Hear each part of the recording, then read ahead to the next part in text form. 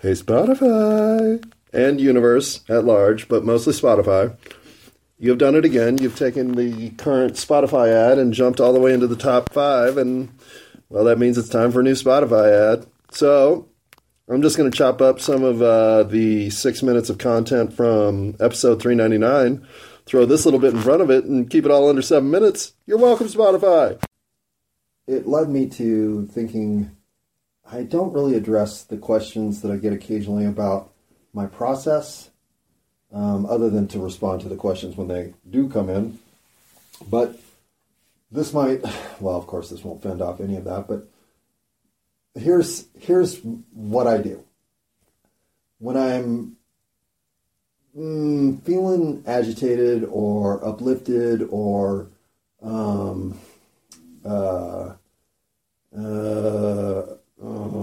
confused, like I've been lied to, deceived,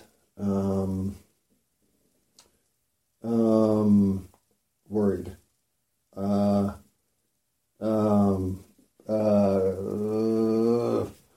energized.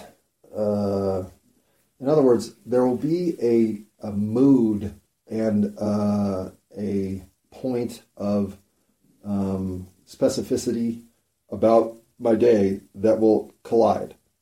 And I'll think, okay, this is when I want to hit the record button because I think I have enough fuel in the tank to get through something.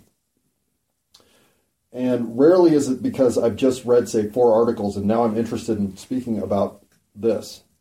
No, it'll be that, I couldn't get my nickel to work at fucking Walmart when I owed it 3 cents and it wouldn't take my nickel.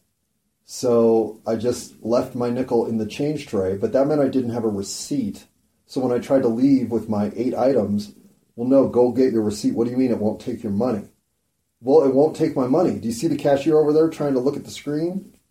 Yeah, that she's got my nickel. You can see her even holding it. See, she just put it in the drop slot. Now you can see she's picking it up again. That's a nickel. It's 3 cents short. And actually, it miscounted my 3 cents. I actually gave you the 3 cents, but now I'm giving you an extra nickel. So all I want you to do is give me permission to leave the fucking store. Okay. Have a good day. And you think to yourself, okay, that feels like a victory. That I fucking paid Walmart an extra nickel and was allowed to leave. Those kinds of intuitions can immediately have me think I need to record something. Because that just feels wrong. Or I can have spent my entire day dreaming about the potential of the 20-somethings and their claim on authenticity, their demand for a life of purpose and fulfillment. Or both, or neither. But once I have a point or two of interest to me, well, now it's time to get high and hit record. And then just speak about whatever. And it's rare that I even have a list, but I'll occasionally put bullet points together if, especially, I'm trying to reference things that may be factual in nature. I just don't want to misspeak. But otherwise, no, I just want stream of consciousness, blah, blah, blah, like this palaver right here. And I'll admit, the most frustrating part of the naming convention is its irrelevancy to the basic gist of what I had just spoken about. There's no question that's a fair critique because I agree with it and suffer from it. So would I have decided to name them the way I named them had I not started it all that way? Probably not. It's useless. But I think in some ways there was an intervention of fate to make the investment in my material something more than just next. You have to hunt through my material to find any kind of connective meaningful moment. And I don't think anyone should really do that, except possibly somebody who's tried that everywhere else and is literally thinking maybe this. Yeah, maybe this. But probably not.